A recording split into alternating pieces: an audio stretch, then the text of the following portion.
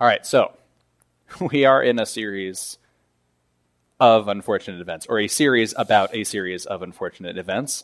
And I do encourage you to stick around next week and the week after that, or at least tune in to the online recordings and see this series all the way through. Next week we'll be talking about sadness and depression, very exciting.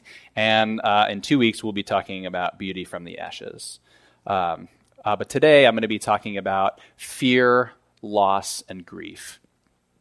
And the scripture that we heard earlier is from 2 Corinthians chapter 1. Now, Paul, an apostle of Jesus, he wrote a series of letters to the church in Corinth. And this scripture will come from his second letter to that church, encouraging them to continue to follow Jesus. So let's talk about a few definitions. Oh, wow. I'm just looking at how the numbers on my slides are different because it got added. This was, I think, I've written on my notes, go to slide number 3, and that says slide 114. Sorry. So I'd have to rework all my numbers here. So let's see. Okay, so here we go. So I'd like to argue for these definitions. So fear is the feeling of terror that leads one towards obedience or service. Now, for those of you who have children, especially obedient children, they tend to fear you. Now, I think that even disobedient children still fear their parents because there is a special call towards obedience or service, like when your child is running towards traffic and you yell at them or you grab them by the collar of their shirt. You're not terrorizing them, you're leading them. And I'm learning at how hard that is as my children get a little bit older and more volitional, I guess. I was going to say disobedient, but we'll go with volitional. So fear is that feeling that leads you towards obedience. A lot of times through Scripture, you'll see that people are gripped with fear, especially when they see an angel. Like if you don't need to open your Bibles to this, but John chapter 1, actually I think it's Luke chapter 1, is Zechariah, and he's gripped with fear. This is Luke chapter 1, verse 11. Then an angel of the Lord appeared to Zechariah, standing at the right side of the altar of incense. When Zechariah saw him, he was startled and was gripped with fear. But the angel said to him, "Do not be afraid, Zechariah. Your prayer has been heard." And the angel tells him about how the prayer gets answered. But my understanding of this scene is you got this super scary angel, and he's saying, "Zechariah, chill out.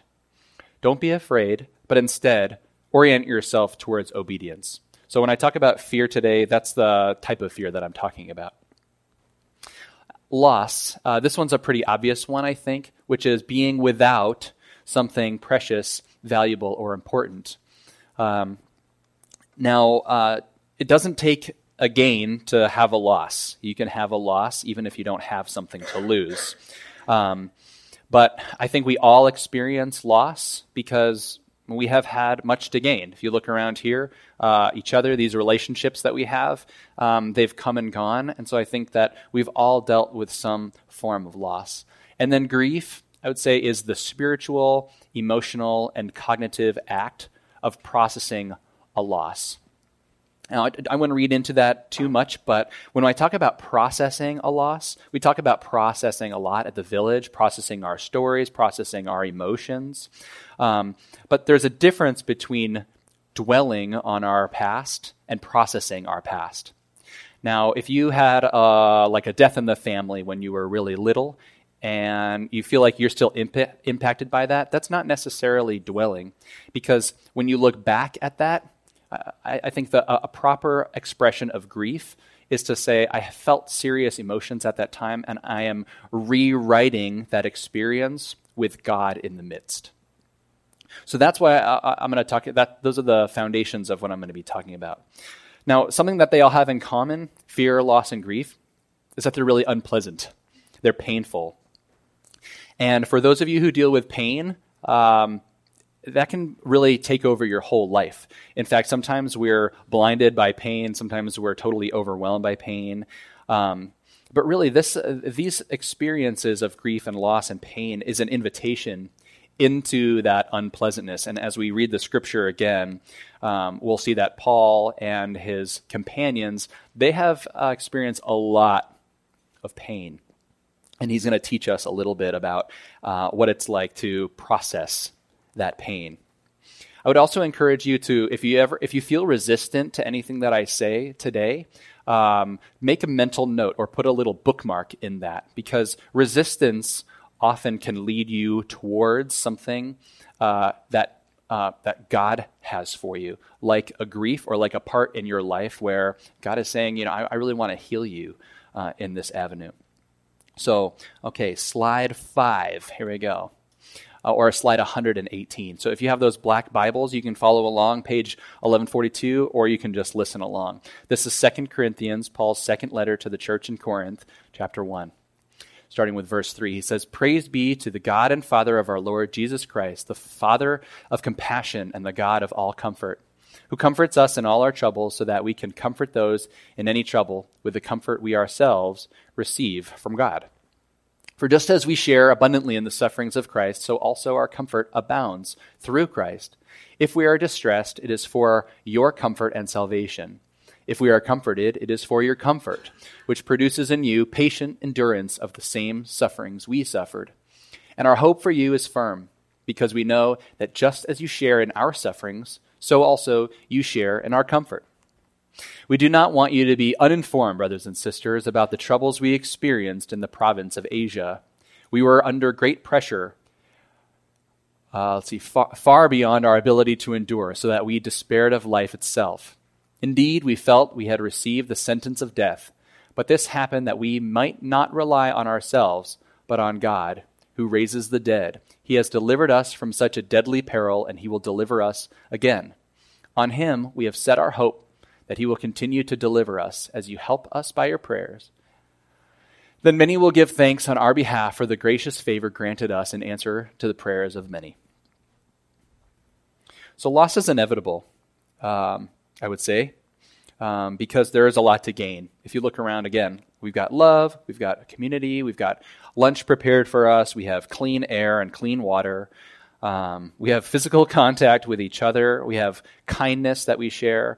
And sometimes we lose that. So I would say that as we try to live good and full lives, we also experience loss. But as Paul writes, he's a storyteller. And so he tells the story of his life and of his losses. And we're going to jump ahead to later in his letter in just a minute. But as we all deal with loss, there are a lot of different ways that we are taught to deal with it. The first one is how kind of the world deals with suffering.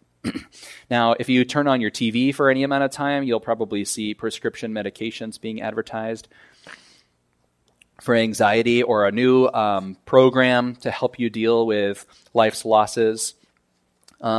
You step foot in any hospital or doctor's office, and you'll see them ready to write prescriptions, opioids, or other painkillers, try to make that all go away. So we have kind of this culture where we don't care much for pain.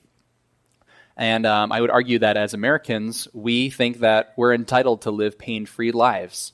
And that gets us into a lot of trouble, especially when we actually experience pain. Then what do?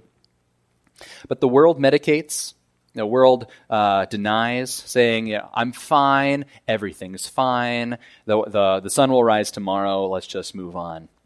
We also compare ourselves to each other or to communities that we know have it way, way worse than us. Like we could be, living in a ditch somewhere, or we could be, begging on the street corner. We also minimize, that we're taught to minimize. It's no big deal. I'll get over this. And last, we indulge in better and better gains in order to compensate for our losses. Like if we have a really bad breakup, then our behavior contributes to us trying to make ourselves feel better. The list goes on and on, but I'll spare you the rest of the list.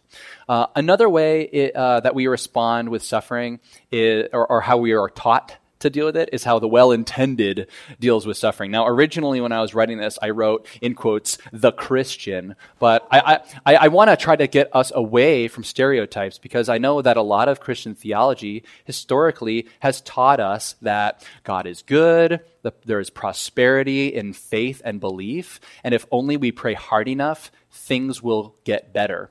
And in some ways that's kind of true, but that doesn't talk about and it doesn't address the losses that we actually do experience. So instead of writing the Christian, I wrote the well-intended, because I think anybody can have good intentions to say, I know you just had, a stillborn birth, but another angel just got its wings. And I actually hear that, I work at a hospital, I hear that, or to say God doesn't give you more than you can handle. I know that you have metastasis of cancer all over your body, and your doctor is giving you 1 month to live, but God doesn't give you more than you can handle. And there is some scripture that is up for debate, and I'm happy to get into a debate about that with you another time. But the well-intended tend to use those kind of what I like to call platitudes, the grass is always greener, to make suffering go away. And then you've got our buddy Jesus and how he deals with suffering. Now, Jesus is an inspiration when it comes to suffering because he certainly suffered. But if you look to John's Gospel, this is John chapter 11, verse 32, you'll see how Jesus reacts. Starting in verse 32 of chapter 11, John. When Mary reached the place where Jesus was and saw him, she fell at his feet and said, "Lord, if you had been here, my brother Lazarus would not have died." Now, Lazarus was Jesus' friend. He cared deeply about him. When Jesus saw her weeping, and the Jews who had come along with her also weeping, he was deeply moved in spirit and troubled. "Where have you laid him?" he asked. "Come and see, Lord," they replied. Jesus wept. Then the Jews said, "See how he loved him." So what didn't happen here was them saying, Lazarus lived a good long life, it's fine, he's got good insurance. He didn't try to make it go away. He looked around and he wept with them. And they saw in him how much he loved Lazarus. So grief and love are inseparable. So if you are grieving for somebody and you're not loving them, then you're not grieving well. So Jesus accepts and embraces the terrible feelings of pain and loss, and he connects with others amidst it. So for you note takers here, this is just a quick breakdown of how the world and how the well-intended teach us how to deal with suffering, and then how Jesus teaches us how to deal with suffering, to accept and embrace and connect, and to work through our suffering. And I'm going to talk a little bit more about that here. So what are what choices does that leave us when we have a big loss in our life, or when we're still trying to process through a grief in our life? Well, my argument is that we have two big choices, and they all originate from the same place: sorrow. So sorrow leads us to either choosing despair or grief. Now, we're in Lent right now. Lent is a liturgical season where we anticipate Jesus' resurrection. So Easter Sunday, that's when Lent ends. But a couple of days before that is Good Friday. So that represents the day that Jesus was murdered on the cross. Then the next day is Holy Saturday. And the next day is Easter Sunday. So the choice of despair is to enter into what I like to call a crucifixion story. Now, a crucifixion story is when we kind of get stuck in Holy Saturday. So imagine yourself being one of Jesus' friends, and you've just witnessed this execution. You watched Jesus die on the cross. They buried him in the tomb, and everybody's looking around at each other saying, okay, well, now what do we do? Well, that season of Holy Saturday can last a long time, especially if you're dealing with something really tragic in your own life. You can feel like this despair, this feeling of sorrow is just never going to go away. And I know in my life, I have felt like I've had a Holy Saturday that's lasted years.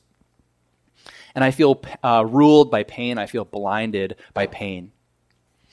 But having blinding pain is not a form of weakness. Instead, it should be an invitation to change that crucifixion story to something that I like to call a resurrection story. And that is when we choose grief. And Pastor Eric has talked a little bit about Viktor Frankl and making meaning out of suffering. I would encourage you to read Viktor Frankl's book, A Man's Search for Meaning. The resurrection makes sense of the crucifixion. And when you're stuck in Holy Saturday, the crucifixion doesn't make any sense. Jesus led this long ministry, and suddenly he's dead, and everybody is left wondering. But when the resurrection happens, people look back at their sufferings and they say, oh, now I understand. So required for a resurrection story is a Good Friday. You need to have a painful moment in order to experience resurrection. We also need to have that expression about an acknowledgement of Holy Saturday. We need to say something like, Jesus has died. That's the Good Friday experience. The Holy Saturday experience is to say, I'm sad. I'm sad about this. I'm hurt. And I'm confused. I'm uncertain. I'm alone. It doesn't make sense that if Jesus truly was the Messiah, that now he's dead and he's buried in this tomb and we're left waiting. And then it leads us to an experience of hope for the resurrection on Easter Sunday. And that will give meaning to our suffering. We've been hurt. We can say things like, Jesus died so that he can be raised up. And if we put that story over our story, kind of a superimposing that over our story, we can say things like, we've been hurt, we've been betrayed, we've been abused, we've been neglected, so that God can raise us up too. So comfort in knowing that that's Jesus' story as well, that contributes to a resurrection story. And that leads us to joy. We can live lives broken and in grief and still experience the joy of the gospel. This leads us to hope for Jesus to return, which we've been waiting for a long time, and that's pretty painful too. So you kind of have this cycle of pain sometimes when you know that the gospel is true or when you believe that the gospel is true and you're still waiting. That can be a very painful experience. It exposes us to disappointment and unexpected loss as well. But what Paul is saying in this passage is that we can join together in that pain. When I was 15 years old, I remember being at my parents' house. Of course, I lived at my parents' house, and I was having a sleepover. I had a buddy of mine, and we were in my bedroom. We were playing a game, and I remember my father walking to the threshold of the door, tears streaming down his face, and he said, "Corey, Grandpa has died." And then he just walked away. He just left. And so as a 15-year-old boy, a lot of things are going through your mind. All sorts of worldviews are developing. And I began developing all of these layers of emotion at that moment. First, I was thinking, okay, well, my friend's got to get home somehow. Somebody's got to call his mom. And I actually, looking back in this memory, have no idea what happened to this person. I think, I saw him at school the next day or whatever, but in that moment, I don't know where he went. And I was trying to navigate that moment thinking, what am I going to do with this friend? I don't know. I want to be accommodating. He's at my house, but I've never seen my dad cry before, so I should probably do something about that too. And my grandpa died, and I love that guy, and this is an overwhelming experience. So I walked out in the hallway, and my dad was standing at the top of the stairs, and he was crying. And I didn't know what to do. I was totally lost, so I gave him a big hug. And I just held him as he wept in my arms. And I said, Dad, Grandpa was a good guy. And that was the moment when I started to cry too, because he was a good guy, and it took that information to go from my brain and then out my mouth and then into my ears for it to kind of get to my heart. It was this really weird and complex experience. So there was pain and sorrow and comfort, and that led to this big confusing mess of experiences. And that is what I would call grief. Okay? So when Paul talks about how he suffered and he's suffering for Jesus, and when Jesus says, I'm going to lead this big ministry, I'm going to bring people to a faithful understanding of God, and then I'm going to die and be raised again, it's really confusing. But in order to fully experience that, we need to experience grief. And then really, if you read through the gospel, it's full of all of these weird intersections. So if we skip ahead a little bit to Paul's letter, 2 Corinthians, I'm going to read this from the Message because I think it adds a little bit of a flavor. The Message is just another translation of the scripture. 2 Corinthians chapter 11. Paul describes some of his struggles and some of the complexities of his grief. He said, I've worked much harder, been jailed more often, beaten up more times than I can count, and at death's door time after time. I've been flogged 5 times with the Jews' 39 lashes, beaten by Roman rods 3 times, pummeled with rocks once. I've been shipwrecked 3 times, immersed in the open sea for a night and a day. In hard traveling year in and year out, I've had to ford rivers, fend off robbers, struggle with friends, struggle with foes. I've been at risk in the city, at risk in the country, endangered by desert sun and sea storm, and betrayed by those I thought were my brothers. I've known drudgery and hard labor, many a long and lonely night without sleep, many a missed meal, blasted by the cold, naked to the weather. And that's not the half of it. When you throw in the daily pressures and anxieties of all the churches, when someone gets to the end of his rope, I feel the desperation in my bones. When someone is duped into sin, an angry fire burns in my gut. Okay, this is the critical part. This is the next line. He says, if I have to brag about myself, I'll brag about the humiliations that make me like Jesus. The eternal and blessed God and Father of our Master Jesus knows I am telling the truth. So, Paul is demonstrating for us how to grieve. So, his choice is not despair. His choice is grief. And he thanks God about it. He says, wow, God is good. Praise be to the God of comfort. So if you feel like you're in a season of grief right now, I want you to open your heart to Paul's story, open your heart to Jesus' story, because you are not alone. And I'm not trying to tell you that your bad feelings need to just go away, because sometimes they just can't. But sometimes we can join each other in our suffering. This is not misery loves company. This is grief requires good company. So, these are big questions. Maybe they're your big questions. Am I suffering? Maybe you're not. Maybe you're just fine, and that's okay. Okay, I'm not here to burst your bubble. If you're feeling happy, if you're feeling good, ride that wave. However, all waves come crashing down eventually, and when they do, here are the people that are going to help you. Now, I would argue that we are suffering. We're suffering because if you go all the way back to the creation story, all the way back to Genesis chapter 3, this is like page 2 of your Bibles. You've got Adam and Eve in the garden. They ate the fruit, and God says to them, to the woman, I will greatly increase your pains in childbearing. With pain you will give birth to children. Your desire will be for your husband, and he will rule over you. He will rule over you. Then jumping ahead to the man, cursed is the ground because of you. Through painful toil you will eat of it all the days of your life. It will produce thorns and thistles for you, and you will eat the plants of the field. By the sweat of your brow you will eat your food until you return to the ground, since from it you were taken. For dust you are, and to dust you will return. So that's one argument that we're all suffering, is that God says we're suffering.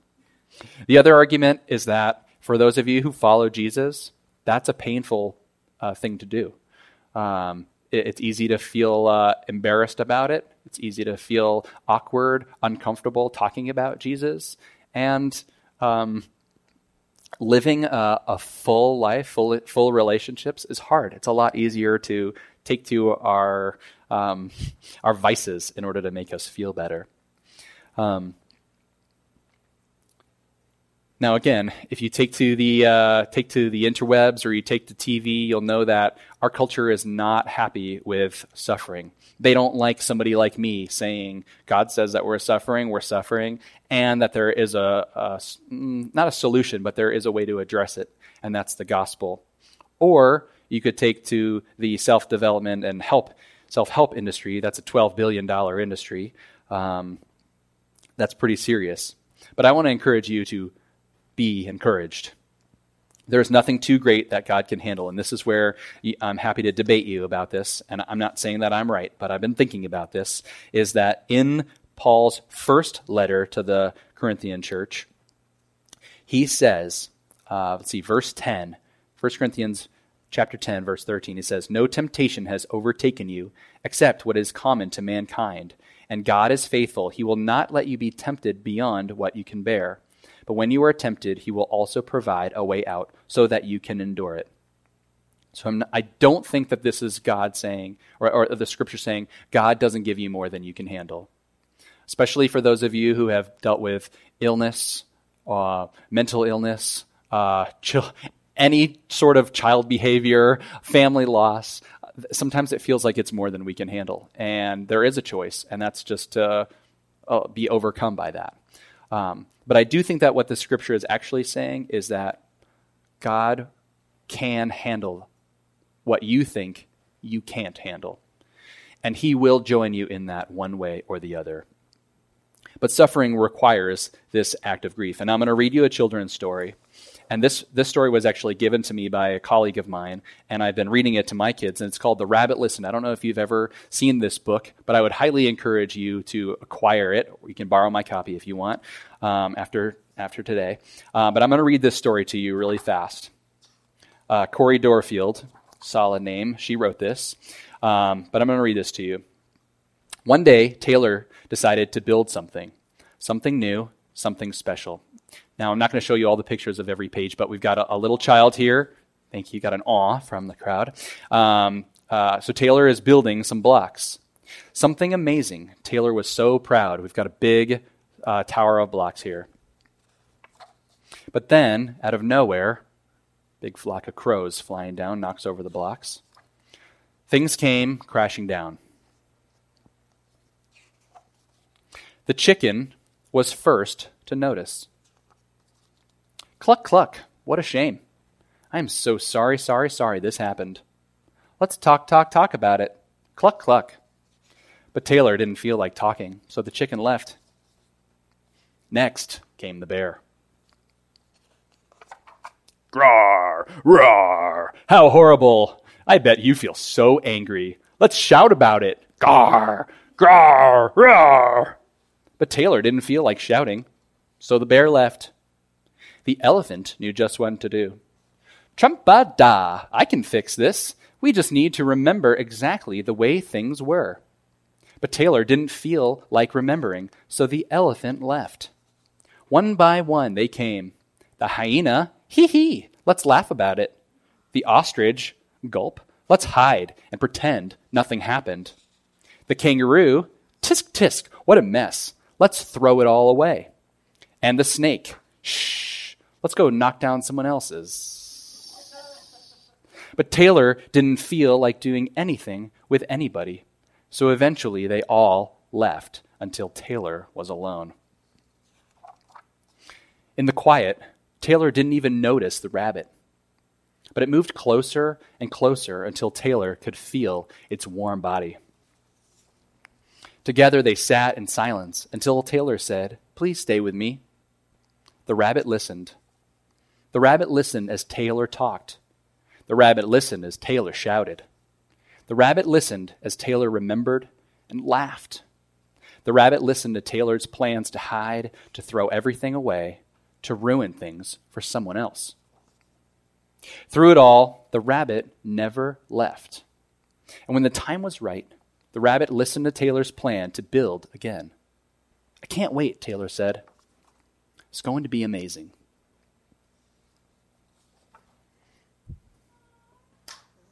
Good story, right? Yeah. Strong work. So grief is communal. Now, you notice what that rabbit didn't say. That rabbit didn't say, Taylor, most people would prefer me in a stew. It didn't say, Taylor, I had a cousin, and he had his leg cut off so that some human could have a good luck charm. The rabbit did not say that, but those stories still exist. So you have Taylor's story of grief, and you have an unspoken story of grief that the rabbit brought, and it's right next to, right on top of, living synonymously with Taylor's story. Now, we all have stories where our blocks have gotten knocked down. And Jesus has a story of resurrection. And part of his story of resurrection is when everything came tumbling down. And that story lives at the same time in the same space as your story. So when your story and Jesus' story exist together, you can experience something called blessed healing. I'm going to say that again. When your story and Jesus' story exist together, you experience blessed healing. You may not get over your losses, but you can get through your losses. It may take a long time. It may take 20 forms of therapy, 10 forms of medications. It may take decades of talking it over here at the village. But the purpose of the gospel is to help us move through our grief. The reason for grief is life, even though it might feel like death. We're going to sing this song after I'm through here, part of the Beatitudes, when Jesus says, "Blessed are those who mourn, for they will be comforted." And right here from this past scripture, 2 Corinthians chapter 1, when Paul says, "In our hearts we felt the sentence of death." So it might feel like we're dying, but God is saying, yes, it might feel like you're dying, but you are living, because that is the gospel story. So our response is to express our story, is to share our stories, and is to allow and to wrestle with Jesus' story to come in and superimpose our story. So how are we going to do that? Well, there's a chair back there called the healing chair. That's a place where we can share a little piece of our story with each other and say, I don't know if Jesus' story is superimposed on mine. I don't really feel it. Can you help me? Can you pray for me? Can you walk with me through that pain? And it's a sacrifice to give of your story and to share your heart. Another way is to give. We pass around baskets to collect money for our church, and that's a weird thing, but part of it is to give painfully in the hopes that something more beautiful can come from it. Another way is to give of our precious time. We're going to have lunch soon. I invite you to use that time to share your story or to allow somebody else to share their story and to talk about it with them. Another way is to sing. Some of us are dealing with lies about ourselves, that we're not good enough, or our faith isn't developed enough, or we're ugly, or we're dumb. These are just the things that I hear from myself. And when we sing the truth of the gospel, we are coming against that in a battle. That is another way that we can respond. And last is communion. On the night that Jesus was betrayed at the Passover feast, he took bread and he broke it. He gave it to his disciples and he said, "Take it and eat it. And when you do it, remember me. Remember that my body was broken for you." That's a painful experience, to have his physical body broken. And then he took the wine and he said, "This is the blood of the new covenant. Take it and drink it and remember that my blood was poured out for you." And participating in that is to have Jesus come right alongside you like the rabbit, and to feel the warmth of Jesus and the warmth of Jesus' story, and to say, yes, okay, I'm ready to walk through my grief with you. I think we're a little bit over time. I'm going to pray, but I would actually love if there were any questions. We can rock through a couple of questions, but let's pray really fast. Jesus, thank you for your story. Thank you for your story of pain and suffering and loss as it invites us into our grief. And wherever we're at, maybe we're living happy, healthy lives, and that's great. And maybe some of us are still dealing with pains from long ago or pains from this morning. Wherever those pains are, Lord, we invite you to be right here by our side. And thank you. Thank you for being just like that rabbit, snuggling up close with us and telling us that you're going to see us through the pains of life. You are good. We declare your goodness over us, and we ask that you would bless the rest of our time together today. And we pray in your name, Jesus. Amen. So I think I only have like negative 5 minutes for questions, but if anybody has a question, maybe time for just two quick ones. The reason why I want to open it up is because there's kind of a lot of other themes that were not talked about thoroughly. Okay, great. All right, Jillian, you got the mic. I don't have a question, but Okay. I had a scripture that always helped me through my sufferings. Starts with Romans chapter 5, verse 3. And it says, we rejoice in our sufferings, knowing that sufferings produces endurance, and endurance produces character, and character produces hope. And hope does not put us to shame, because God's love has poured into our hearts through the Holy Spirit who has been given to us. So every day when I was going through a lot as a single mom, I always refer to this scripture. Terrific. Thank you, Jillian. All right, Colleen. Oh, she's going to be the runner. One more question or comment? Great universal truth. Kelsey, bring us home. I think it's just a comment, and it kind of goes along with the scripture that she read. But I think for me, I'm paralyzed from the waist down due to a spinal cord injury. I've faced a lot of things in my life that have been really difficult, and I think and you sort of talked about it to a certain extent, that God is able to redeem any situation, even Jesus' death on the cross. That that looked like complete end of everything to his followers, and he was able to redeem that. He's able to redeem me being paralyzed from the waist down. And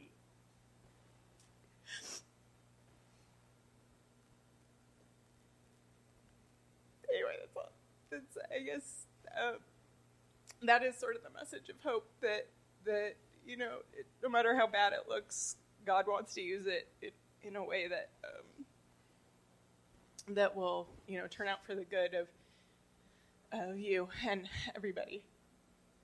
So. Yeah. Thank you, Kelsey. So the invitation stands to have some time in the healing chair, to worship, to give generously if you feel led to. I'll pass the baskets around. To worship, and then during the worship to come up and take some bread, dip it in the juice or wine, and stand with truth of the gospel. Let's worship.